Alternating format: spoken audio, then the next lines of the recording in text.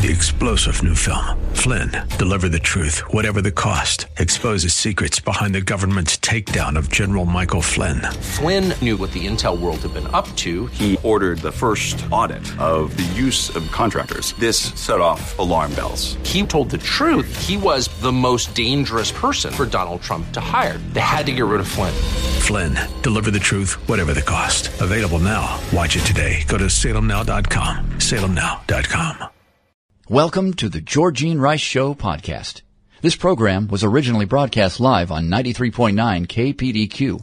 We hope you enjoy the show. Hey, good afternoon. I was just having a conversation with the engineer here, and then the show just kind of broke in.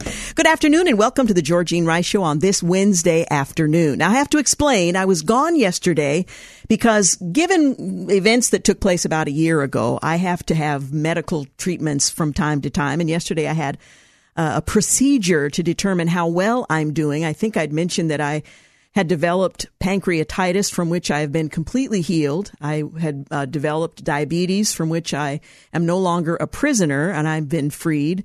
But they have to check certain things on a regular basis, and I also get some treatments on a regular basis for other related things. Anyway, I had to go yesterday for an upper endoscopy, which took the whole day. I was expecting, in fact, I had originally thought I'm just going to come into work afterward. I tend to underestimate how these things go, but I went in, they checked my pancreas, and because there was a little something on it back when I was ill and things looked really good, they said that I won't have to have it checked again for a couple of years. But that's why I was gone yesterday, and periodically I'm out of the office, and it's kind of frustrating. I went from being perfectly healthy and requiring no medical attention of any kind, you know, the regular checkup you have once a year, to now having these periodic checkup on things to make sure other things aren't developing. I'm grateful for health insurance. I'm grateful for medical care. I'm so thankful for the trained men and women who work in hospitals and doctors' offices. And I'm tempted to gush every time I go in and just say, you know what?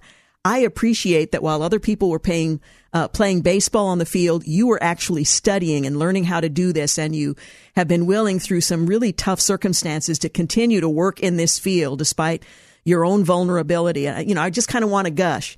I try to be very grateful and cooperative and friendly and cheerful and all of that, but I just am extremely thankful. But most of all, I'm just grateful that the Lord has granted me improved health and that I'm able to continue to do what I love to do. And so they put a scope down my throat, and I won't even go into where that thing went because I don't really want to know. But I'm a little scratchy today, so there may be some coughing and wheezing. I am accepting applications for pity, and if you'd like to, you know, feel sorry for me, please do, and send me a card, a note, a letter, some money, whatever you want to do as I'm recovering. Anyway, today we're going to wind our way through some of the news headline stories, but I'm going to share a conversation I had with Ryan Anderson and Alexandra DeSanctis. They are the co-authors of Tearing Us Apart, How Abortion Harms Everything and Solves Nothing. The book is published by Regnery. That conversation will be featured in the second hour of today's program. Also, Brother Andrew, some of you remember that name. He has passed away. He was known as God's smuggler. He smuggled Bibles into communist countries. He was the founder of Open Doors. He's died at 94. We'll talk a little bit about his life and legacy in the second hour of today's program as well. But first, the headlines. You know, the good news is the day is coming where there'll be no headlines other than Jesus reigns, and we're having a meeting over in this third quadrant of heaven. We're just going to worship for several dozen hours. But for now, we'll cover the headlines. Taking aim, Ian struck Cuba as it headed to Florida's Gulf Coast. It has now hit landfall as a Category 4 hurricane, and the damage is extensive. The events that take place after the hurricane, the storm surge, is what's primarily of concern at this point, as they're waiting out what happens next. In fact, during this phase of a hurricane, there's very little that can be done for those who may be stranded or in desperate need, because first responders cannot respond. That will come later. But for now, people are riding out the storm quite literally. They're also concerned about, tornadoes that may also be a part of this event. And they're calling this one of the worst of its kind in terms of the length of time and the extensive damage that they anticipate will be the case. Well, Communist Connection, Republicans have sounded the alarm over a China government-linked farmland buy near a U.S. air base. We've talked about that before, but now members of Congress are sounding the alarm. In a hospital nightmare, a doctor has been dubbed a medical terrorist after being caught on camera allegedly tampering with IV bags.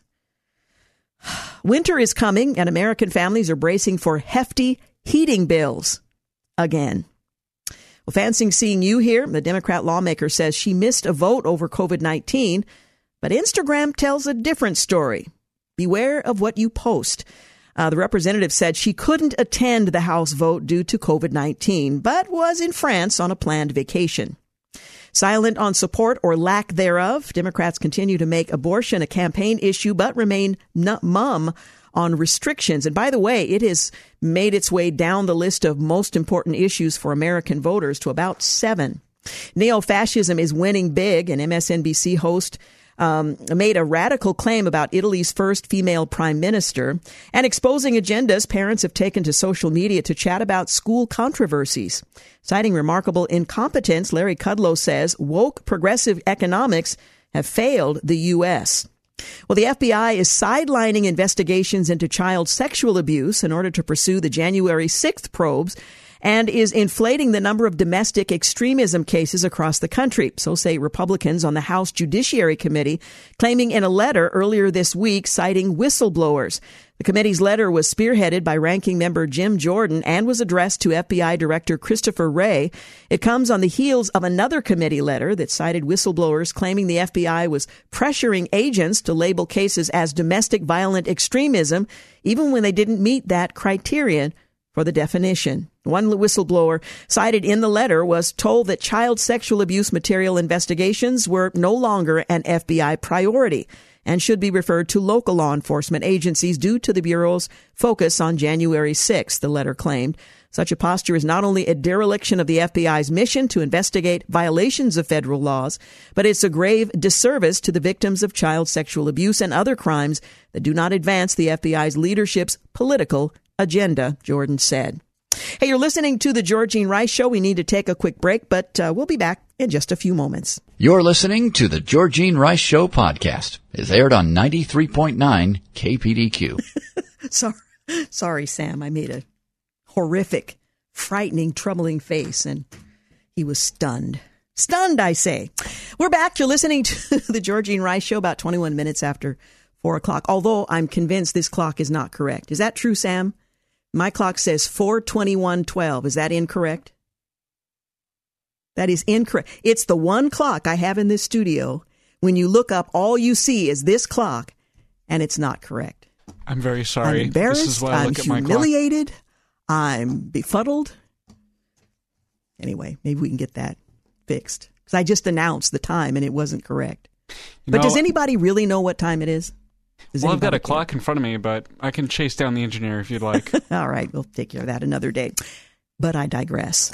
Taking a look again at the headlines, Senator Marco Rubio and 13 other GOP senators are proposing legislation that would make dealing fentanyl linked to a death a felony punishable by life in prison or a death sentence upon conviction. Now, the death penalty isn't applied in very many places these days, but nonetheless, this is what they're proposing.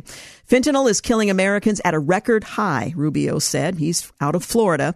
In a prepared statement, this deadly drug is widespread throughout our country and has left no community untouched. This bill would make drug dealers pay the price for selling deadly fentanyl.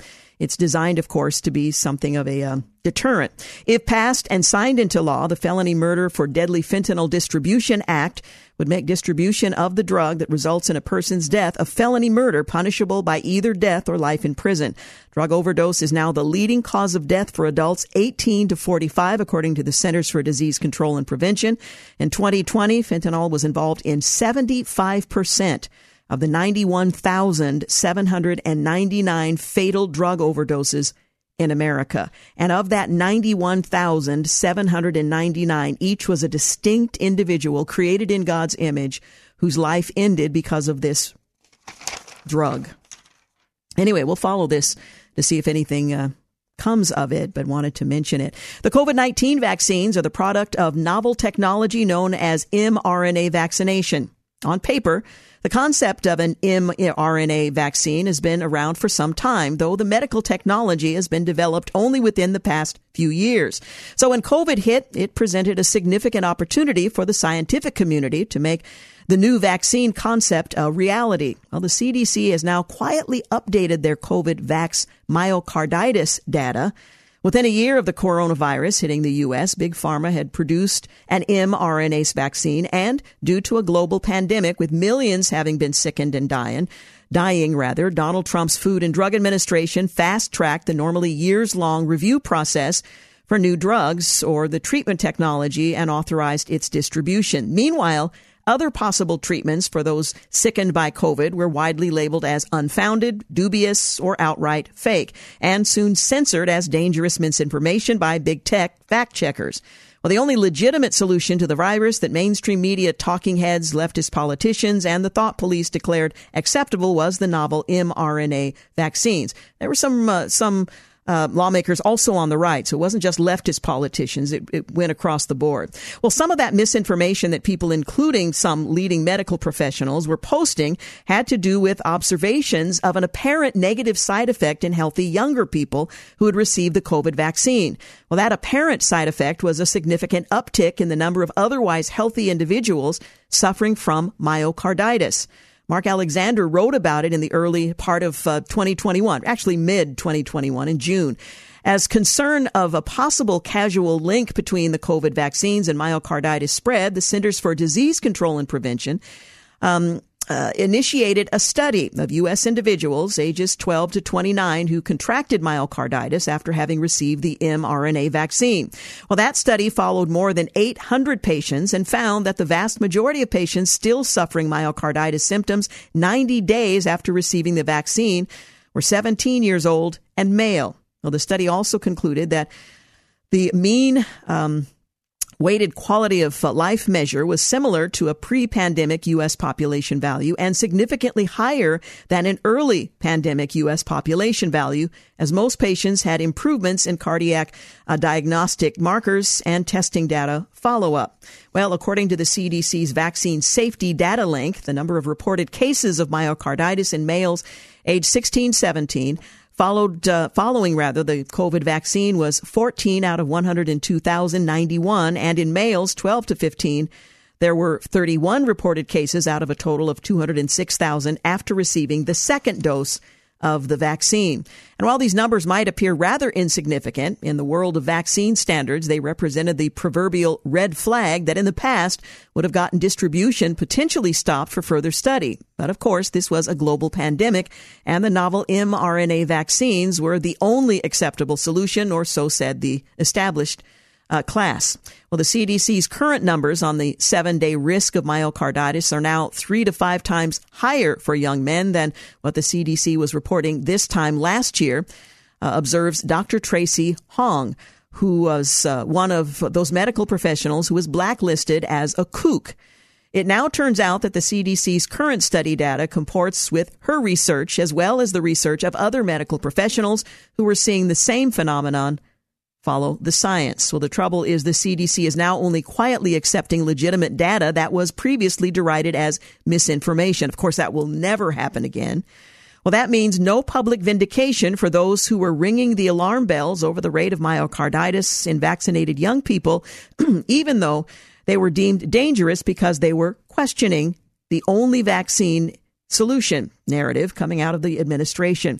Well, this is a textbook example of why authoritarian government is so dangerous. Harken back to my conversation yesterday. It allows for no serious questioning of the declared solution. And in the meantime, many individuals are either forced or deceived into needless suffering. Also, the enlightened can assert they are acting in the people's best interest, and they, of course, will determine what that interest is. Vast swaths of Americans have been silenced or vilified as dangerous and uncaring because they voiced objections to a novel vaccine. And these were scientists, qualified people. Well, furthermore, as Hong observed, if we hadn't been vilified as anti-vaxxers spreading mis or disinformation, how would the conversation around minimizing the chance of this adverse event have changed? And how many cases of myo or pericarditis in young males would have been prevented over the last year? Indeed. Well, the one-size-fits-all solution to any crisis almost always results in failure, especially when it comes to people's health. It's ironic that those most proudly endorsing diversity want none of it when it comes to entertaining differing thoughts and perspectives. Diversity is only useful when it is a means to a particular end. Well, this past summer, the University of London conducted a mega study that debunked the theory of chemical imbalance in the brain being the cause of depression. Well, the study has direct implications for the prescription of antidepressant drugs, namely that these antidepressants may not actually help a depressed person. Antidepressants, rather than helping balance the chemical imbalance, got patients hooked on psychotropic drugs that sometimes have dangerous side effects. An article for Newsweek, an altogether unlikely source for this sort of skepticism, weaves together a convincing and scientifically backed tale. It features Dr. Mark Horowitz, the main protagonist of the Newsweek article. He was galvanized into action after he tried to wean himself off of his antidepressant, Lexapro. Many popular antidepressant drugs fall under the category of SSRI, selective serotonin reuptake inhibitors. Roughly 43 million Americans were prescribed these drugs as of 2019, though with pandemic anxiety and depression, that number is likely much higher. Well, Dr. Horowitz is one of the authors of the mega study conducted by the University of London. His contribution was on the efficacy of SSRIs versus placebos or sugar pills. He found that the antidepressants were more effective only 15% of the time. It further underlines the point that SSRIs, drugs that have horrible withdrawal symptoms such as brain zaps, severe depression, panic attacks, and disrupted sleep, are not the solution they promise to be, so says the article. It's pharmaceutical companies that are the main pusher of the drugs, as Dr. Horowitz commented. They've made us all believe that normal aspects of the human condition are a medical illness called major depressive disorder, that normal reactions to difficult situations are a chemical brain problem that needs a medical solution. They convinced people they are very mild drugs that are very easy to stop, but none of it is true. You can read more in the Newsweek article, but rather interesting, the conclusion, his study, and he discusses in that article that sugar pills are almost as good as antidepressants. Now, don't do anything with what you're taking until you speak with a medical professional, read the article, and think this whole thing through, but it is an interesting thing to consider. Hey, you're listening to The Georgene Rice Show. We're going to take a break, but we'll be back. You're listening to The Georgene Rice Show podcast. It's aired on 93.9 KPDQ. Hey, welcome back. You're listening to The Georgene Rice Show. By the way, it's 4:35, the correct time. Thank you very much. Yes, it is. All right. Well, this morning, the Pacific Legal Foundation filed a lawsuit against President Biden's illegal student loan executive order. The case was filed in the United States District Court for the Southern District of Indiana. The core of the complaint is that the administration created new problems for borrowers in at least 6 states that tax loan cancellation is income.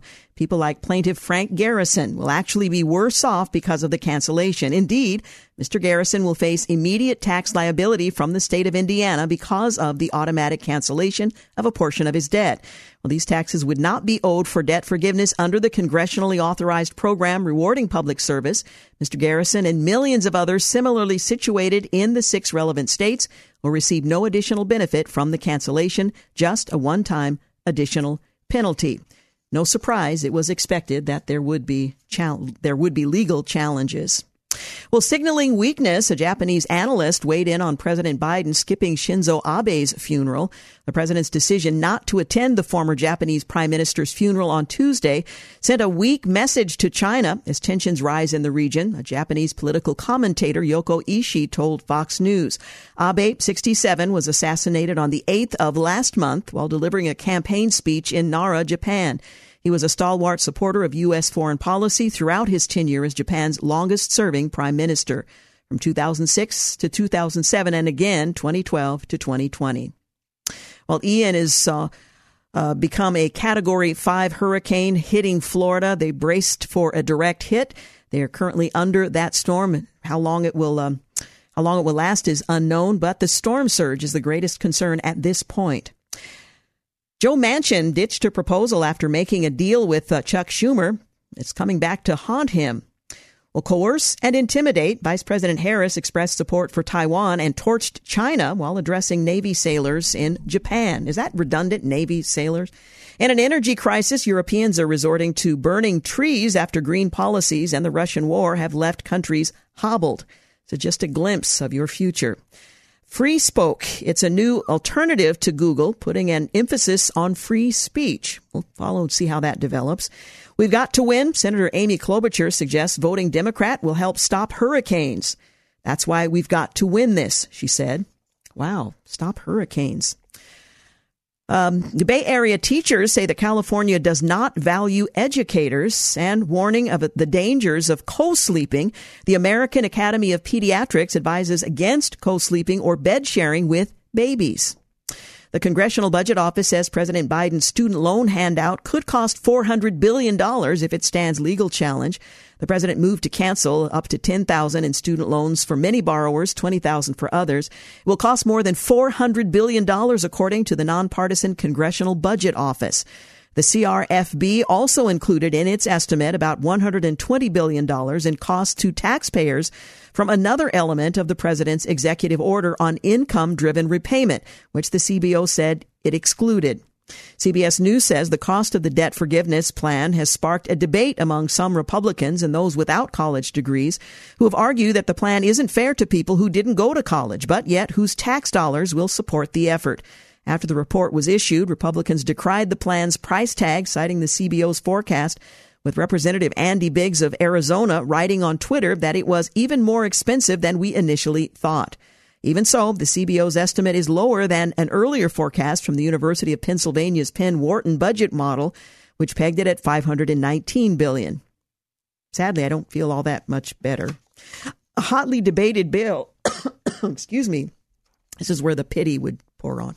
A hotly debated bill to fund the government includes $12 billion for Ukraine. If passed, that bill would bring Ukraine aid up to $60 million since the start of the war.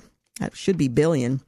Anyway, the federal government runs out of funding on Friday, and this week should set up a hot debate over billions more in Ukraine aid, a pipeline payoff deal, Afghan refugee assistance, and money to help pay for sky-high heating bills for low-income families. Tennessee lawmakers are looking to tighten up legislation on child gender transitions at Vanderbilt Hospital.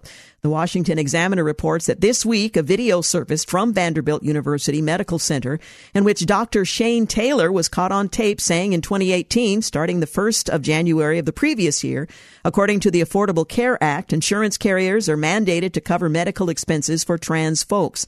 Taylor went on to note that some of Vanderbilt's financial folks looked at how much each transgender patient could bring into the hospital and found that just looking at top surgery, that's top surgery, not even including bottom surgery, each transgender patient would be extremely profitable. It's a lot of money, Taylor said. These surgeries make a lot of money. So much for children's well-being. The surgeries make a lot of money. This week, a groundswell of lawmakers demanded an investigation into the pediatric transgender clinic, one of two transgender clinics at the medical center, after an expose on transgender surgeries from Daily Wire host Matt Walsh. Earlier this week, a bill that would have banned gender surgeries, puberty blockers, and cross-sex hormones for minors died in the Tennessee legislature after it failed to garner enough Republican support. Shannon Brandt has been released on $50,000 bail after fatally striking a Republican teen with his SUV because he was a Republican. Mr. Brandt, who is accused of fatally hitting the 18-year-old with his SUV, is not under house arrest and has no curfew after posting a $50,000 bond, according to the court documents obtained by Fox News Digital. The 41-year-old man who allegedly admitted to murdering a Republican teenager who's over politics at the start of the week, said this week in court that he did not want to lose things in his life due to the bond because of the charges. He admitted to striking the pedestrian with his car because he had a political argument with the pedestrian and believed the pedestrian, this is the teenager, was calling people to come get him. Brandt admitted to leaving the scene of the incident and returning shortly after, where he called 911. And he's out on bail. 2 Democrat-run cities are turning to civilians amidst policing shortages and violent crime spikes. New Orleans, Louisiana, is adding dozens of civilian employees to its police department amid an ongoing staffing crisis, according to police. The New Orleans Police Department is hiring 50 to 75 civilians amid a staffing crisis to reduce the workload on officers and decrease the police response time. The superintendent, Sean Ferguson, said in a Thursday press conference, civilians will respond to calls that do not require police presence and answer the phones and take some of the workload from administrative police officers, and some civilians will be trained to take over detective work, according to Ferguson. That's a definition of desperate. Senator Kyrsten Sinema is standing up for the filibuster. The senator defended her support for the filibuster on Monday, despite near unified opposition from the rest of her party, taking the absolute view that it should even be restored to judicial nominations. Sinema made the comments during a Q&A session following a speech at the McConnell Center at the University of Louisville. Not only am I committed to the 60-vote threshold, I have an incredible unpopular view. I actually think we should restore the 60-vote threshold for the areas in which it has been eliminated already. We should restore it, Sinema said, to cheers from some attendees. Progressives are realizing the term Latinx, which has, by the way, been rejected by the majority of Hispanics, isn't so inclusive. Town Hall reports that it's just the latest episode of the wokesters making a full circle progression that results in eating their own Latinx is now being declared a problematic term after the same woke virtue signalers foisted it on those it's supposed to describe. According to Salon, it's now time to stop using Latinx if you really want to be inclusive. Well, the term reeks of condescending academia. It's hard to pronounce. It runs contrary to the entire gendered structure of the Spanish language. Hispanic groups have been discussing abandoning the term because it alienates non-transgender Hispanic voters, which is to say the vast majority of Hispanic voters. In July of this year, Argentina and Spain released public statements banning the use of the word Latinx or any gender-neutral variant. Both governments reason that these new terms are violations of the rules of the Spanish language. And apparently it matters. Whistleblower Edward Snowden has been granted Russian citizenship. Russian President Vladimir Putin signed a decree on Monday granting Russian citizenship to the former National Security Agency contractor Edward Snowden. Snowden fled the United States, was given asylum in Russia after revealing classified documents about the U.S. government's mass surveillance programs in 2013. Hey, you're listening to The Georgene Rice Show. Back in a moment. You're listening to the Georgene Rice Show podcast. It's aired on 93.9 KPDQ. We're back. You're listening to the Georgene Rice Show. Just a reminder, coming up in the second hour of today's program, my conversation with Ryan Anderson and Alexandra DeSanctis, their book, the book they co-authored, Tearing Us Apart, How Abortion Harms Everything and Solves Nothing. That's coming up in the second hour. We'll also reflect on the life and legacy of Brother Andrew, who smuggled Bibles into communist countries and was the founder of Open Doors. He died and is, we know where he is. He was 94 at the time of his death. Well, a former Walmart executive envisions a $400 billion utopia. It can only take $400 billion to create a utopia. Well, the billionaire Mark Lohr has outlined his vision of a 5 million person new city in America and appointed a world famous architect to design it. Have you ever heard of that new heaven and new earth? Anyway, that's a whole other thing. Now, he just needs somewhere to build it and a $400 billion fund. Well, he doesn't have the money or the place, but it's going to be really amazing. The former Walmart executive last week unveiled plans of Telosa, that's the name of the town, a sustainable metropolis that he hopes to create from scratch in the American desert. Sounds lush and verdant. Well, the ambitious 150,000-acre proposal promises eco-friendly architecture, sustainable energy production, and a purportedly drought-resistant water system in the desert. A so-called 15-minute city design will allow residents to access their workplaces, schools, and amenities within a quarter-hour commute of their homes. Although planners are still scouting for locations, possible targets include Nevada, Utah, Idaho, Arizona, Texas, and the Appalachian region, according to the project's official site. Wow. You going to be moving there, Sam? No, not so much. The Cool Down reports that by 2030, the team hopes to have a diverse group of 50,000 people living in Tolosa. It plans for that number to jump to 1 million by 2050, 5 million by 2070.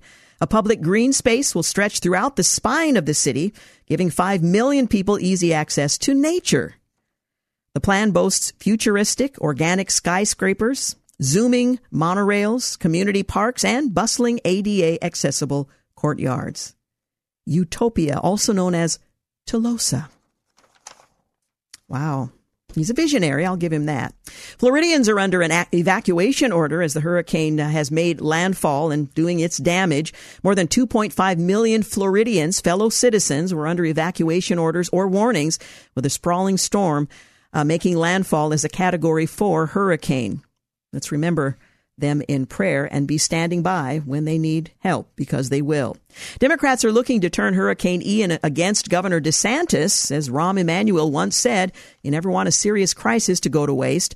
As Hurricane Ian barreled toward Florida, some members of the media and of one party appeared almost giddy at the prospect that the governor's that he would fail this high-profile test.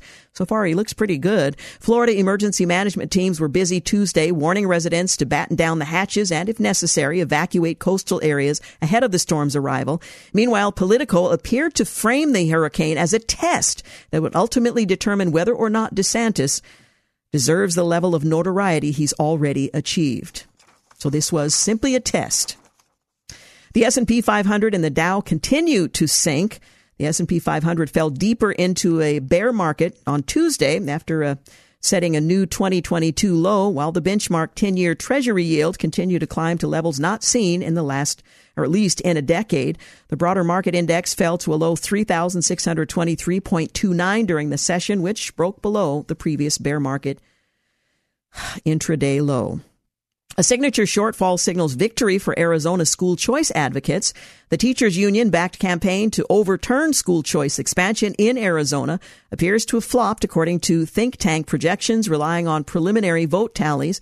Under the expansion of Arizona's universal voucher program, known as the Empowerment Scholarship Account, or ESA, enacted in June, over 1 million K-12 public school students in the state would become eligible to receive vouchers to fund their attendance at private, charter, or home schools, up from the 11,000 students who are currently eligible. Anti-school choice activists submitted 8,175 petition sheets, according to the Arizona Secretary of State's office. But it appears it was insufficient.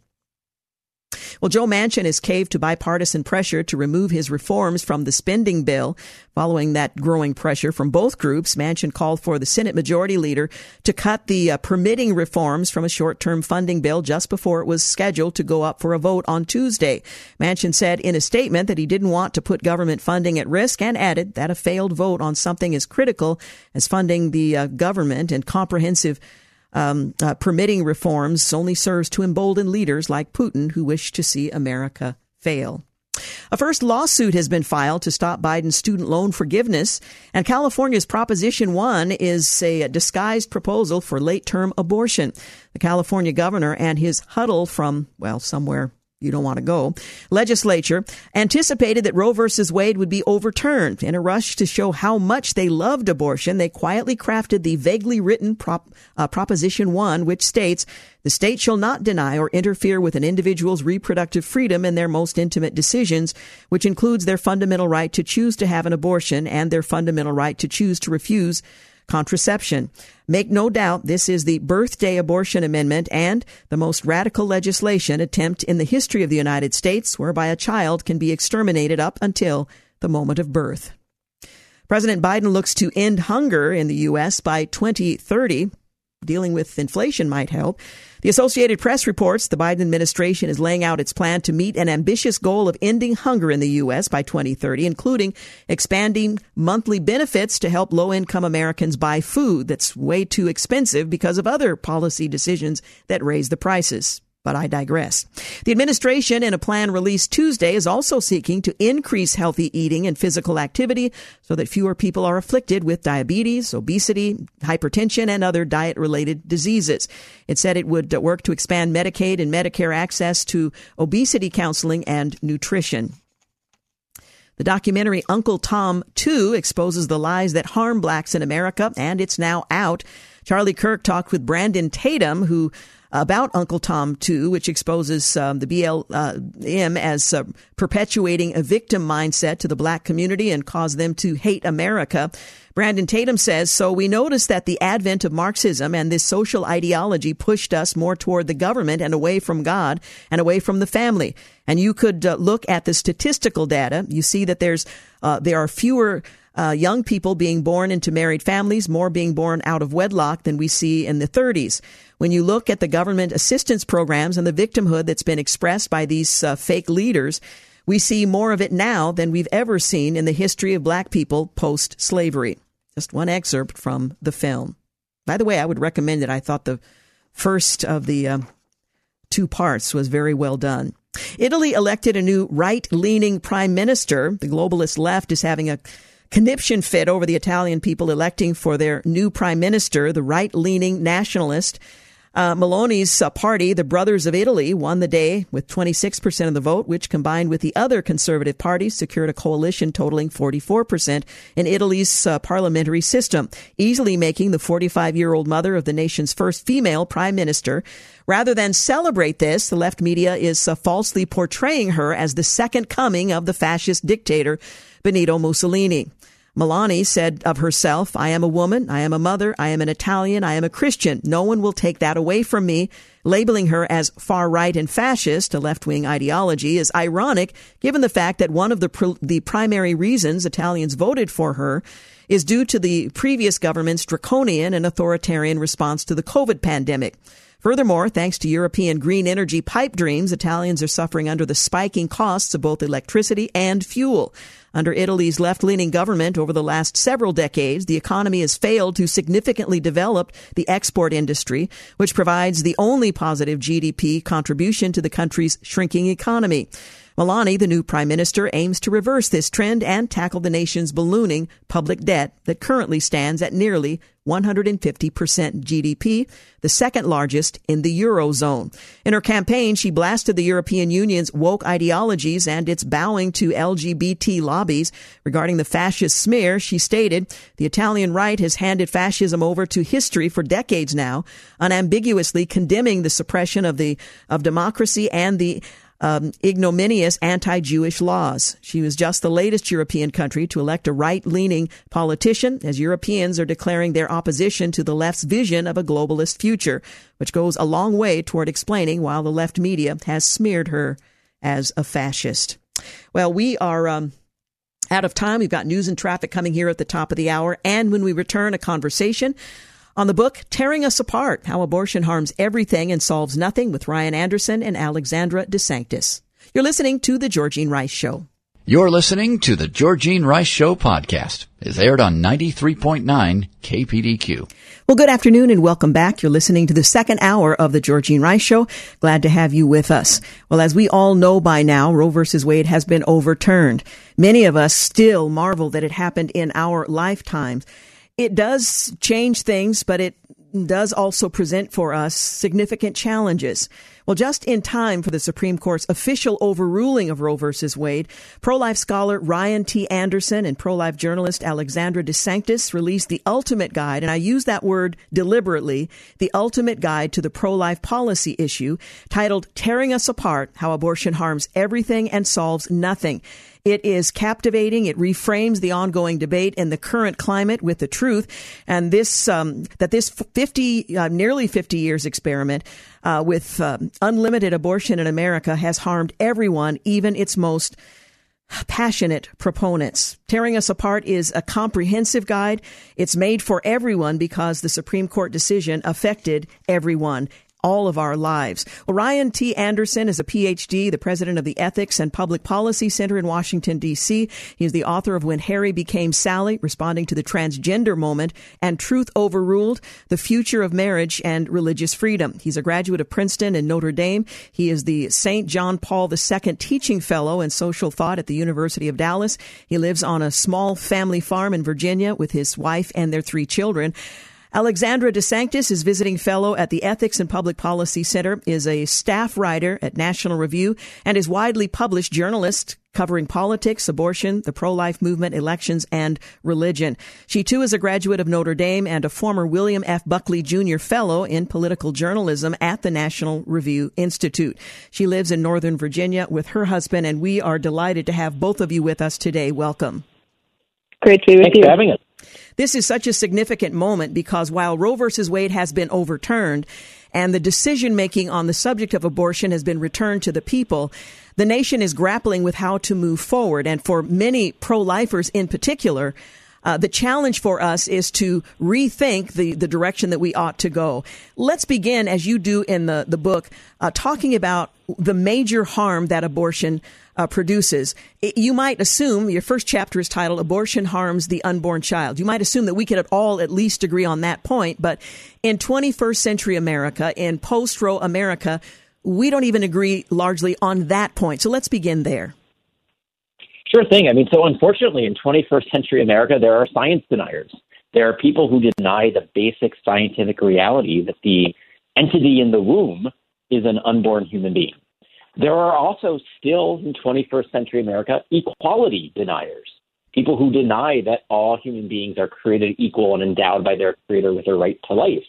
So the more sophisticated pro-choice activists will concede the biological point, right? They don't want to be science deniers. So they'll say, yes, it is an unborn human being, but then they will deny the equality point. And they say, well, but it's not equal to us. It's not yet a moral person. This is the Peter Singer style arguments that you get from, one of the professors at my alma mater at Princeton. They can't affirm the Declaration. They don't really believe that all human beings are created equal, endowed by their creator with an inalienable right to life. And that's where we are in 21st century America, right? People either denying the science about the unborn child or the morality, the equality. And what Alexandra and I do in that very first chapter of the book is we just marshal the evidence. We go through the science that shows that it's a human being. We go through the philosophy that demonstrates that it should be treated equal because that unborn human being is our equal. And then we look at the politics of the law, why it's not an overreach of the government to protect the natural right to life of every human being, born and unborn. Would you like to comment on that as well, Alexandra? Well, I think Ryan covered it pretty successfully there. But the last point that we do cover in that chapter that I think is important to note is kind of the way in which abortion supporters claim that even if an unborn child is a human person, a human being, and a human person, somehow a mother's right to her own body or a woman's right to her own body trumps the child's right to life. And this is just the wrong framework, right? We should be thinking about the duties that parents have, that a mother has, that a father has to care for their children. This is not a competition of rights. And the fact that a child has come into being inside his or her mother is not licensed to kill that child. It's a requirement to care for him. Interestingly, we have come to accept the notion, and I'm speaking broadly of the culture, that women need abortion to be equal and empowered. And you argue in the book that neither thing has been accomplished. Rather, there has been harm that you outline in detail as a consequence. Talk a bit about that claim that in order for women to be equal to men in our culture and empowered in our culture, she has to have the freedom to destroy the child developing in her in utero, and how that accomplishes exactly the opposite. Yeah, I mean, this is a pervasive claim. I think this is the predominant argument in favor of abortion, and it's so prominent even that the Supreme Court repeated this very idea in its decision in Planned Parenthood versus Casey in 1992, essentially upholding the Roe v. Wade decision. The court said we can't overturn Roe, at least in part because women have come to rely on abortion. Women can't participate in the social or economic life of our nation unless they have abortion as part of helping them order their reproductive lives. And this is a really damaging notion for women for a number of reasons, not least of which is that abortion actually harms women. But the idea of abortion harms women too, right? The notion that there's something dysfunctional or disordered about the female body, about pregnancy, about, the female mode of reproduction. This takes the male body as the norm and as the ideal and treats women as though there's something wrong with them, or as though to kind of participate in a man's world, women have to just get rid of whatever the consequences might be of sex and act as though they were never pregnant in order to be able to kind of compete or be on equal footing with men. We're told that abortion is first and foremost a matter of female autonomy, that it is a benefit to her. And again, in the book, you go in great detail. And I've been in the pro-life movement for decades. This is the best I've ever read on the subject. But you go into detail about the cost and the tremendous message it sends to a woman to suggest that she must fight against, she must reject her own offspring in order to pursue her own interests, and the tremendous toll that takes, certainly on her, but for the broader culture, the father, the broader family, and so on. Yeah, that's right. I mean, one of the things that and first, thank you for saying that. Alexandra and I worked hard to try to make this a very clear, compassionate, and persuasive compiling of all of the evidence, all of the arguments. And so it's gratifying to hear you say that about the book. And what we wanted to show is that there's a better way of understanding what women's equality should look like. That what we got for the past 49 and a half years, a version of equality that says in order to be equal, you have to deny your most distinctively feminine attributes, right? The God-given blessing that you can carry a child in your own womb, that to be equal to men, you have to deny that. You have to either sterilize your body or kill your offspring. That's a false vision of equality. And a true vision of equality, it's a colleague of ours at the Ethics and Public Policy Center, Erica Bachiochi, who talks about there's an asymmetrical nature to human reproduction. And true equality takes that asymmetry seriously. Rather than trying to force women to live as if defective men, it says the female way of being human is equal to the male way of being human. And we can structure our laws, we can structure our marketplaces, we can structure our education system, including higher education, in ways that take both ways of being human seriously. One of the things that you argue in the book, post-abortion, that women risk emotional and psychological damage. We're being told in the broader culture that there is no fallout. This is such a benefit.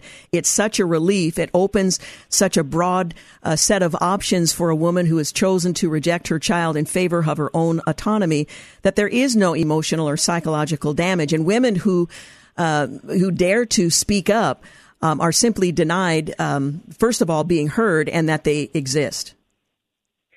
Yeah, this is a damaging aspect, I think, of the pro-abortion rhetoric, right? Because the argument now for abortion is we have to celebrate this. This is a social good. It's not, we don't talk about it as safe, legal, and rare anymore. We're supposed to celebrate abortion and act as though it's always this wonderful solution for women. But the fact is that's actually not most women's experience of abortion. We know from statistics that most women choose abortion because they feel like it's their only option. They're not choosing it because they think it's great or the perfect solution. They're choosing it because they're desperate, essentially, or they're not getting support from the father of the child. They're not getting support from their own family. And we know that after the fact, a lot of women do suffer, like you mentioned, from psychological after effects, whether it's guilt, regret, depression, anxiety, drug abuse, alcohol abuse, even suicide, at elevated rates after having had an abortion. And these women are simply ignored or even attacked when they share their experiences, because we're all supposed to believe that abortion is this wonderful solution.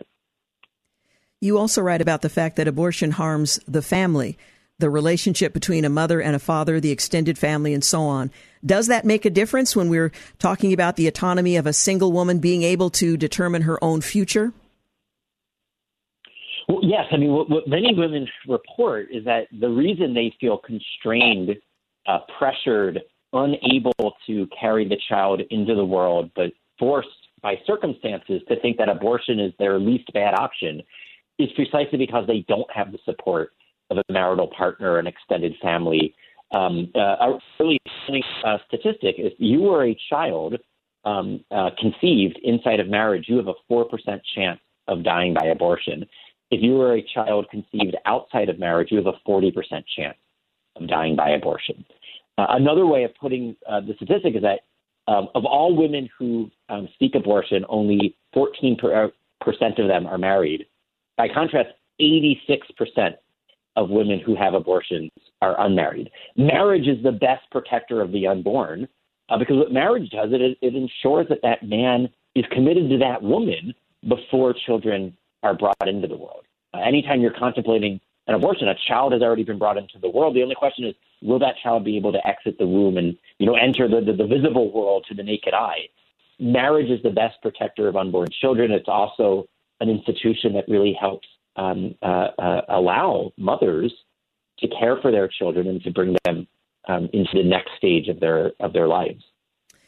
We're talking this afternoon with Ryan Alexander and Ryan Anderson and Alexandra DeSanctis. They are the co-authors of Tearing Us Apart, How Abortion Harms Everything and Solves Nothing. It is a must-read in this post-war era, whether you are pro-abortion or pro-life. I would highly recommend it. We're going to take a quick break. We will return in a moment and continue our conversation. So please stay with us. You're listening to the Georgene Rice Show podcast. It's aired on 93.9 KPDQ. Welcome back. You're listening to the Georgene Rice Show. I'm continuing my conversation with Dr. Ryan Anderson and Alexandra DeSanctis. They are co-authors of Tearing Us Apart, How Abortion Harms Everything and Solves Nothing. At the time the book was being written and just about to be released, the Supreme Court overturned Roe v. Wade. It could not be more timely, giving us a perspective on where we go from here. And I so appreciate the effort that they put into writing this manual, I would say, for moving forward. Let me ask you about the decision the Supreme Court made. At the time, as I mentioned, you were writing this book. It wasn't clear which direction the court was going to go. They obviously overturned Roe versus Wade, and there's been a lot of discussion since about what the Constitution actually says about abortion. Those who support abortion rights throughout a pregnancy believe that there is a constitutional right because the Supreme Court said there was. Others who have recognized that there is no constitutional right rejoice that they finally got it right. Your thoughts on the decision that was made by the U.S. Supreme Court? Well, sure. So there's nothing. You can take it, Ryan. Okay, I was going to say there's nothing in the Constitution that even remotely could be construed to protect our right to choose to kill an unborn human being. Whether it was the original Roe v. Wade decision that said it was a privacy right, or then the Casey decision that said it was a liberty right, or then the hope for academic argument was that it was an equality right. This was something that Ruth Bader Ginsburg had embraced later in life, and many academic defenders of abortion. So, whether it's privacy, liberty, or equality, all of those rights, those are real rights, but they all have limits. And neither privacy nor liberty nor equality justifies killing another innocent human being. And so our Constitution, rightly understood, has never protected a right to abortion. The Supreme Court simply got it wrong 49 and a half years ago. It repeated the error 30 years ago in Planned Parenthood v. Casey. And all the court has done in the Dobbs case is admitted its mistake and overturned Roe and Casey. Now, there are some pro-life scholars, and Alexandra and I are sympathetic to this argument, although we think more research needs to be done, and the current Supreme Court isn't there yet, that argue that rightly understood the 14th Amendment to our Constitution, which prohibits any state from denying equal protection of the law to any person, that should include the unborn human person. I don't think the current court, the votes simply aren't there, which means that in the meantime, we need to pass laws at the state level protecting unborn babies. We need to pass laws at the federal level. We need to work to either have a constitutional amendment or to have justices that interpret the 14th Amendment that way. Because ultimately, we can't be half abortion, half pro-life, in the same way that we couldn't be half slave, half free. As Lincoln taught us, a house divided cannot stand. So eventually, we need to come to a national solution. But we're going to start by doing this state by state, right? We're not there yet, so we need to be making progress at the state level today. You write in the book, Tearing Us Apart, how the pro-life community can respond to our current situation, and we'll perhaps get into that a bit later, but it's an important part of the book. But let me ask you, the damage that has been done to the medical profession in this nearly 50 years of abortion on demand. Before Roe versus Wade, of course, abortion was legal in some places, including my home state, regrettably, my home state of Oregon and other other states. But what has abortion on demand done to the medical profession in terms of perverting its primary purpose and reducing the unborn to something less than worthy of the kind of medical attention that one presumed the oath required preserving? Yeah, so the problem, of course, with abortion is that it's not actually a healthcare procedure, right? It's a procedure that kills an innocent human being. There are two patients involved in every abortion. There are two human beings there, the mother and the child, and abortion targets one of those human beings for death, and it's not medically necessary. It doesn't cure any disease. It doesn't solve any ailment. It doesn't treat any problem. It just kills a child because a woman doesn't want to be pregnant for whatever reason. And so at that point, once you have a country where this is accepted as a form of healthcare and where some number of doctors are willing to perform this procedure, even though it's not medically necessary, that perverts our understanding of what healthcare is, and it perverts our understanding of what a doctor is. So now, instead of being a medical professional who's using his talents to cure and heal, a doctor becomes essentially a technician for hire who's using the tools of his trade to kill. And so that has very unfortunate downstream effects on all of our medical field. You know, it's rather interesting. In the book, you offer some examples of medical professionals who practiced abortion, some for many, many years before coming to the realization that they are destroying a human body. It's difficult to imagine that you would be involved in the practice and not recognize that until there's an epiphany at some point. Can you talk a little bit about how some of these medical professionals who have had an about face after having performed abortion for a long period of time, and what the mitigating circumstance is that reverses their perspective on what they have known from a technical and medical standpoint all along? Sure. I mean, perhaps the most famous example is Bernard Nathanson, yes, who was, one of the founders of NARAL Pro-Choice, one of the largest abortion activist groups and abortion providers in the country. And I think Bernard Nathanson himself performed several hundred, if not thousands, abortions. He also oversaw the performing of several thousand abortions in clinics that he oversaw. I don't remember right now what the exact catalyst was in his case. I know one of the other stories that we tell in the book was an abortionist whose daughter tragically died. And then when he returned to work and he's in the middle of performing an abortion, he kind of breaks down. He realizes, I just killed someone else's child. And this was after having spent a couple months off mourning the loss of his own child, which is simply to say that, there's a law written on the heart. People know the truth, especially the abortionists, because, they physically, they see the unborn child that they, in some instances, are literally tearing apart limb by limb. And then something needs to prick their conscience. Right? It's not enough just to know the facts. There also then, it seems, needs to be something that enlivens them, awakens them, not just to a fact, but also to a value, to a moral norm, to a moral truth. And, sometimes it's a religious conversion. Sometimes the religious conversion comes second, right? They first are converted to the pro-life cause, and then they start asking deeper questions. Well, what is it about life that explains the dignity and the sanctity? And then they arrive at the conclusion of God. But, every individual is unique. And so no two stories are going to be the same. How has a legal abortion harmed our politics and the rule of law? Well, there's quite a bit to unpack there. Some of the main points we make in the book, I'll focus on one main one, I guess, is the way that the legalization of abortion has really broken down our political parties, and in particular the Democratic Party.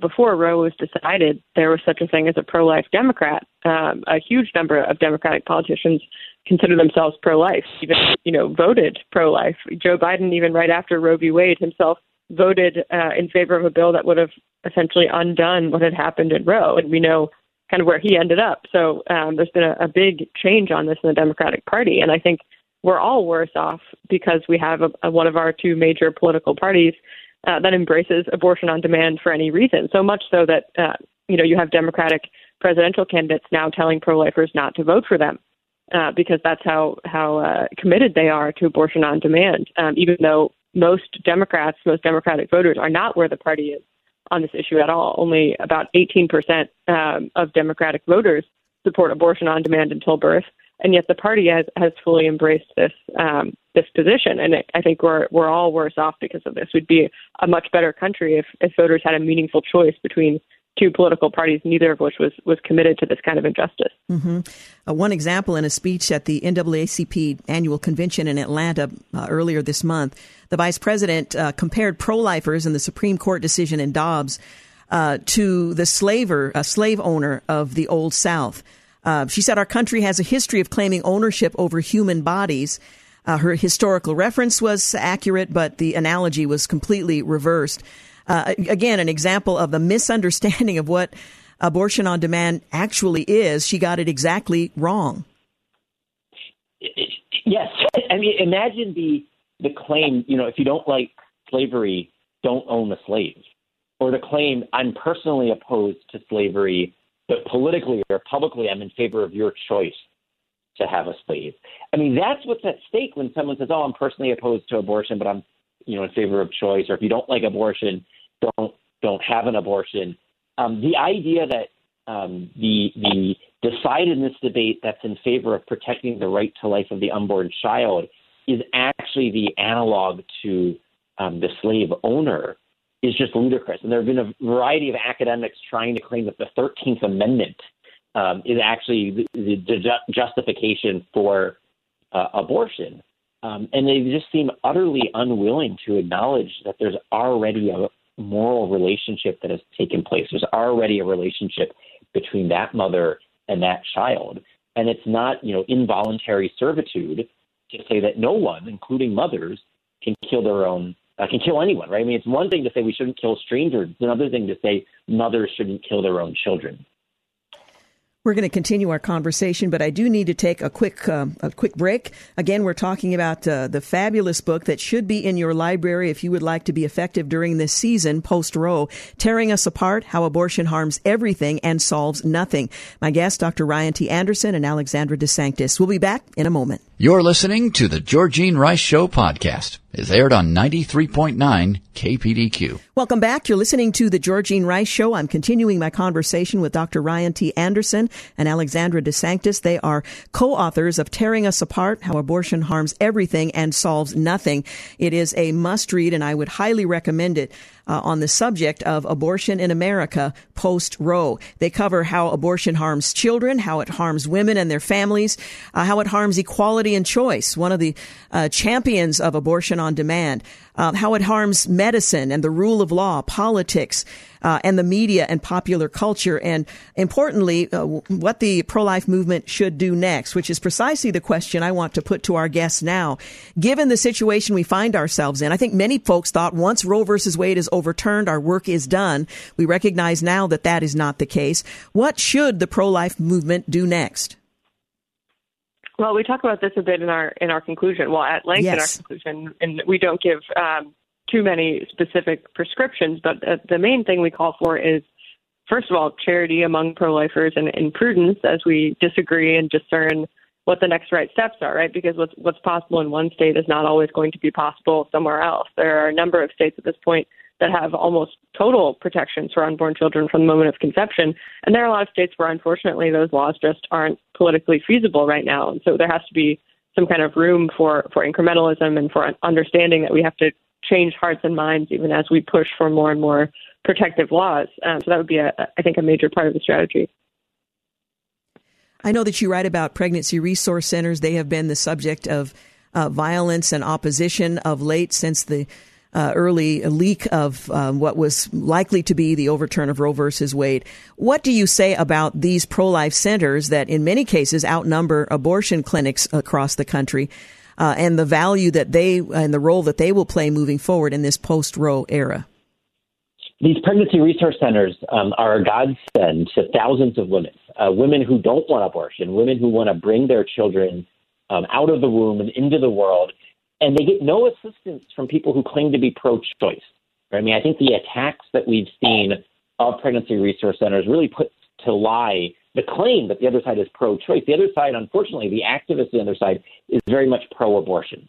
Right? That's the choice that Planned Parenthood will help you with. They won't actually help you if you're planning to be a parent and you have an unborn child in your womb who you want to bring to term.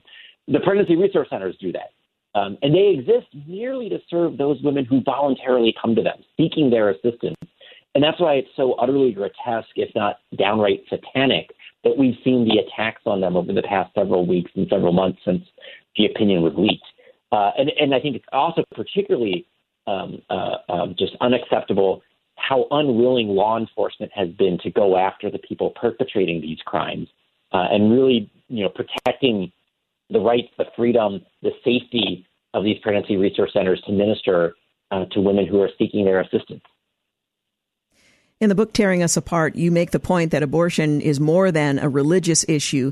But what would you say to those who argue that it's Christian to support women's right to abortion? We're hearing that a lot from lawmakers, but we might hear it a little closer to home as well. Well, I find this argument very absurd because it usually comes from the same people who try to claim that being opposed to abortion is just forcing our religion on others, and they're very opposed to that. But then suddenly they also want to have it both ways and argue that supporting abortion is Christian. So there's clearly a double standard here. But more to the point, perhaps, it's, of course, not Christian to support killing innocent human beings. Now, it is Christian to support women in difficult circumstances who are dealing with an unplanned pregnancy, who need help and support as they parent or, as they welcome their child. But killing that child is never actually a Christian solution, no matter what situation a woman might be facing. Telling her that it's a solution of some kind to enact violence, lethal violence against her child is deeply unchristian and deeply wrong. I like the phrase that you use throughout the book, and to say I like it is a bit odd, but lethal violence, to subject a child to lethal violence, which is a perfect description of what abortion is. One of the points you make is that we don't really talk about abortion. We use euphemisms, but we don't talk about what actually happens, and we try to distance ourselves from that because I think to confront it face on is perhaps too painful for most people. There are some, of course, who might be the exception.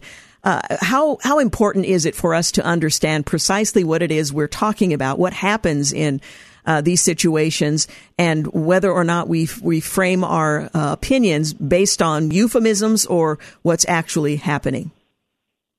Oh, it's vitally important. This is why the other side speaks in euphemism. It's why the other side doesn't actually speak clearly and truthfully about what's going on. It's why the other side right now, as we're speaking, is lying about ectopic pregnancy care or lying about miscarriage care to claim that pro-life laws would prohibit care in these cases. It's why they use euphemisms like sex-selective abortion rather than, using accurate language. This is lethal discrimination on the basis of sex. I mean, and it's just so fascinating to me that the voices that are loudest in condemning racial discrimination, sex-based discrimination, disability-based discrimination, they go silent, or even worse, they cheerlead when it's lethal discrimination on the basis of race, lethal discrimination on the basis of sex, lethal discrimination on the basis of disability, which is what we see when we have more black babies being aborted than born in New York City. We have millions of missing girls across the globe. We have countries like Iceland claiming to have eradicated Down syndrome, when in reality they have eradicated people with Down syndrome. They didn't find a cure for the genetic disorder. What they've done is successfully diagnosed and killed all of the children diagnosed with Down syndrome. So it's very important that we don't fall for the euphemism that the other side uses to talk about these issues, that we speak the truth clearly and compassionately. Well, I appreciate, too, that you go into the history and the founding of the abortion movement, that the eugenicist perspective has been successful even in our century, in that there's a disproportionate number of Hispanic and African American babies who are subject to abortions in this country, an inconvenient truth that, again, is overlooked or minimized because this is creating opportunity for black women moving forward. Yeah, this is a very disturbing argument, and you see, in fact, in the wake of Roe having been overturned, abortion supporters making the argument that this is disproportionately going to affect non-white populations and women. And my first thought is, well, if that's true, shouldn't we be supporting these women, right? The idea that kind of ramping up abortion numbers or building more abortion facilities in these neighborhoods is not actually a solution. If women of color are feeling like they have to choose abortion at higher rates, then that's a serious problem in our society, and we should be working to support those women, not just kind of helping them access abortion as much as Planned Parenthood would like them to. Yeah, absolutely. Well, what can pro-life, and we've touched on this a little bit, but pro-life advocates do to make it easier for women to choose life? We've talked about the pregnancy resource centers, but for the individual, what do you recommend? Because I think when they read the book, they're going to want to be proactive and not just better informed. What can we do to help support women? There's an endless variety of things that we can do, and it all depends on what our station in life, our vocation in life is. I mean, for some of us, it's going to be prayer. Actually, for all of us, it should be prayer. For many of us, it's going to be a financial contribution. Look up your local pregnancy resource center and start making a monthly contribution, perhaps volunteering your time at that local pregnancy resource center. Perhaps it's becoming a foster parent. Perhaps it's becoming an adoptive parent. Perhaps it's, writing that letter to the editor, writing the op-ed for your local newspaper. Perhaps it's lobbying your state representative. It's going to the state house and speaking with your elected representatives to make sure that they pass the good laws that will be protecting the unborn babies. Maybe it's working on paid family leave or maternity care. I mean, there's a variety of both kind of supply side and demand side public policies that we can be looking at. The supply side being the abortionists, the people who supply the lethal action, the demand. Why do women have a demand? Why do they think they need abortion? There are public policies that can address that as well. So there really is an infinite number of things readers could do after finishing the book. And a lot really just depends on what their station in life and their vocation in life is. Well, and again, I want to emphasize that at the conclusion of the book, you offer a number of things to think about in terms of how we can contribute to this new landscape post-Roe. In a state like Oregon, it's definitely an uphill battle, but one that we've been engaged in for decades and will continue. In other parts of the country, there may be a restriction on abortion that we could only have dreamed of years ago. So there's plenty of work to be done, and it begins, as you pointed out, with prayer and then being willing to move forward in action. I, again, want to thank both of you for clearly the hard work that you did in putting this book together. And I would suggest that our listeners get a copy of the book, read it, and purpose to move forward in favor of life. Again, the title is Tearing Us Apart, How Abortion Harms Everything and Solves Nothing. Dr. Ryan T. Anderson and Alexandra DeSanctis. Thank you both so much for being with us today. Thank you. Appreciate it. God bless. You're listening to The Georgene Rice Show. We'll be back in a few moments to wrap things up. You're listening to The Georgene Rice Show podcast. It's aired on 93.9 KPDQ. Hey, welcome back. You're listening to the final segment of The Georgene Rice Show. Well, Brother Andrew, as he was widely known, who smuggled Bibles into communist countries, founder of Open Doors, said he wasn't an evangelical stuntman, but a faithful Christian following the lead of the Holy Spirit. Well, he passed away. He was 94. His name, Anne Vanderbilt. He was a Dutch evangelical known to Christians worldwide as Brother Andrew, the man who smuggled Bibles into closed communist countries. Well, Vanderbilt, she became famous as God's smuggler when the first-person account of his missionary adventures, slipping past border guards with Bibles hidden in his blue Volkswagen Beetle, was published back in 1967. God's Smuggler was written with evangelical journalist John and Elizabeth Sherrill and published under his code name, Brother Andrew. It sold more than 10 million copies and was translated into 35 languages.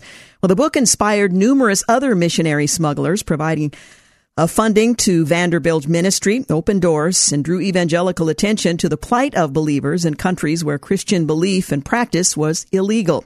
Vanderbilt protested that people missed the point, however, when they held him up as heroic and extraordinary. I am not an evangelical stuntman, he said. I am just an ordinary guy. What I did, anyone can do. And just as a side note, those of you who've listened to the program for any length of time might recall back in the day, I smuggled Bibles into Vietnam and China on several occasions with the Bible League. Most of the time, it was a fairly easy undertaking, but I was caught once in Vietnam. I had one bag full of my clothes, and they suggested you mix your clothing with the Bibles, and the other had both Bibles and clothing. And they opened the bag. There were lots of people waiting in line, discovered the Bibles, and one of the guards called the other over to determine what to do with me and the Bibles. Now, the truth is, for Westerners who are traveling into the country, you're likely to be deported, but not much else. You're not going to be jailed or put in prison. You're just going to be sent back home. So I was concerned what was going to happen next. I started praying under my breath and asking God for wisdom in what to do in response to what was happening. Well, the 2 guards called over a third and then a fourth, and by the time it was all over, at least my part of it, there were several of them. They were all talking very quickly. It sounded like they were speaking loudly, even arguing, but I didn't know what they were saying, so I didn't know. I just took my bag, closed it up, and walked out.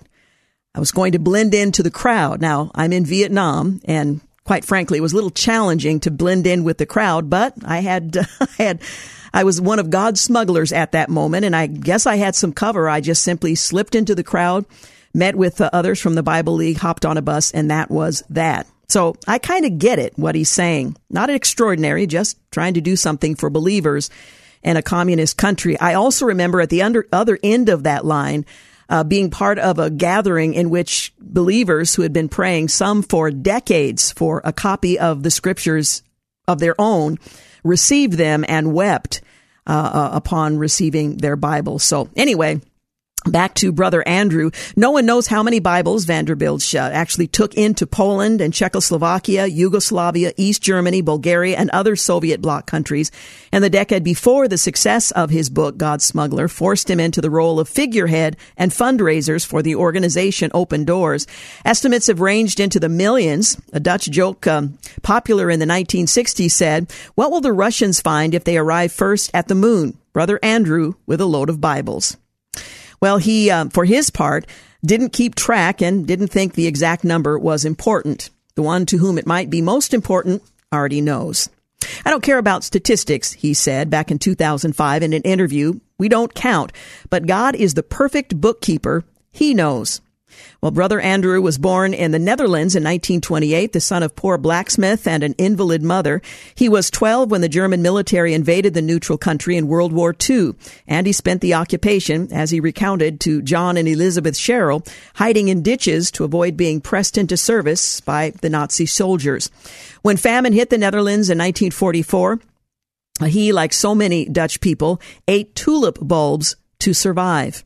Well, after the war, he joined the Dutch army and was sent to Indonesia as part of the colonial force attempting to quash the Indonesian struggle for independence. He was excited about the adventure until the shooting started and he killed people. By his own account, he was involved in the massacre of an Indonesian village, indiscriminately killing everyone who lived there. He was haunted afterwards, and by the sight of his young mother and nursing a boy killed by the same bullet, he started wearing a crazy straw hat into the jungle, hoping it would get him killed. Well, he adopted the motto, "Get smart, lose your mind." Well, he was shot in the ankle. He started reading a Bible his mother had given him during his convalescence. After he returned to the Netherlands, he started compulsively going to church, and in early 1950 surrendered himself to God. "There wasn't much faith in my prayer," he confessed. "I just said, 'Lord, if you will show me the way, I will follow you. Amen.'" That's about as simple as it gets. Well, Brother Andrew committed his life to the ministry and went to Scotland to study at the Worldwide Evangelism Crusade Missionary School in 1953. Speaking to Christianity Today back in 2013, he remembered one critical lesson from a Salvation Army officer who was teaching about street evangelism. The older man said most would be evangelists give up too soon, since the Holy Spirit has only prepared the heart of one person out of 1,000. Instantly, my heart revolted. I said to myself, what a waste. Why go and spend your energy on 999 who were not going to respond? God knows it and the devil knows it, and he laughs, because after the first 1,000 people, I give up in despair. Well, he determined he would ask God to guide him to the one person who was ready for the gospel. Instead of spending his time calculating and strategizing, he would follow the guidance of the Spirit. What a novel idea. Well, a short time later, he felt God speak to him through Revelation 3:2. Wake up, strengthen what remains and is about to die. Well, he understood he was supposed to go support the church in communist-controlled countries. In 1955, he took a government-controlled tour of Poland, but snuck away from the group to visit underground groups of believers. On a second trip to Czechoslovakia, he saw that churches in communist countries needed Bibles. I promised God that as often as I would lay my hand on a Bible, I would bring it to these children of his behind the wall that men built. He recalled, to every country where God opened the door long enough for me to slip through. Well, in 1957, he made his first smuggling trip across the border of a communist country, entering Yugoslavia with tracts, with Bibles and portions of Bibles hidden in his blue Volkswagen. As he watched the guards search the cars in front of him, he prayed that he would later call the prayer of the God smuggler. Lord, in my luggage, I have scripture that I want to take to your children across this border. When you were on earth, you made blind eyes see. Now I pray that you make eyes seeing blind. Do not let the guards see these things you do not want them to see. End quote. Well, he followed his early success in Yugoslavia with more trips and eventually even smuggled Bibles into the Soviet Union. He recruited other Christians to help him, and they developed strategies for avoiding the attention of the border guards and secret police. Sometimes the smugglers would travel in pairs, disguising as honeymooners. Sometimes they would use out-of-the-way border crossings. They would experiment with different ways of hiding scripture in their small, inconspicuous cars. Always, they would follow the leading of the Spirit, and no one was ever arrested. Bible smuggling was criticized by a number of Christian organizations, including the Baptist World Alliance, the Southern Baptist Foreign Mission Board, and the American Bible Society. They considered it dangerous, and it was, especially for the Christians living in the communist countries, and in effect, they considered it ineffective. Sensational stories were good for raising money, the critics alleged, but little else. Well, Cold War historians have debated the impact of Bible smuggling in communist regimes. Francis Raska writes that it was probably significant, but evidence of the exploits are shaky, prone to exaggeration and personal aggrandizement. There is at least some evidence that the KGB kept close tabs on the van that Brother Andrew and others were involved in activity with, and may have had informants inside his network, according to Raska, but that's unconfirmed. After the success of the book, his smuggling to other less famous he left smuggling to less famous Christians. He shifted his attention to fundraising for the organization, the ministry opportunities in Muslim countries and elsewhere. I believe everyone is reachable. People are never the enemy, only the devil, he said. Bin Laden was on my prayer list. I wanted to meet him. I wanted to tell him who is the real boss of the world. Well, he told lots of people. He made scriptures available, and I can't imagine that putting Bibles into the hands of people who otherwise would not have access to them is a bad thing, but God will sort all of that out. The bottom line is, this man, as we knew him, Brother Andrew, has gone on to his reward at 94, known in this life as God's smuggler. We're out of time. I do want to thank Sam Maupin for engineering, James Blend, who's out ill, for producing, and thank you for making the Georgene Rice Show part of your day. Have a great night. Thanks for listening to the Georgene Rice Show podcast. If you'd like to download a podcast of the show or would like more information on today's guests, please visit the show at kpdq.com or on Facebook. Follow the show on Twitter at GRiceShow and like us on Facebook. And join us live every weekday at 4 for more critical thinking for critical times on 93.9 KPDQ. 3-star General Michael J. Flynn, head of the Pentagon Intelligence Agency, knew all the government's dirty secrets. He was one of the most respected generals in the military. Flynn knew what the intel world had been up to. He understood its funding. He ordered the first audit of the use of contractors. This set off alarm bells. The explosive new documentary, Flynn, Deliver the Truth, Whatever the Cost, uncovers the facts behind this scandal. Flynn told the truth. He was the most dangerous person for Donald Trump to hire. I find out the worst enemy that I'm going to face in my life is right here in America. They took my assessment and they wanted me to change it. And I was like, I'm not changing it. They had to get rid of Flynn. With in-depth interviews, archival footage, and never-before-seen personal records of the man behind the headlines. I just felt like I was drowning. Flynn, Deliver the Truth, Whatever the Cost. Available now. Watch it today. Go to salemnow.com. salemnow.com.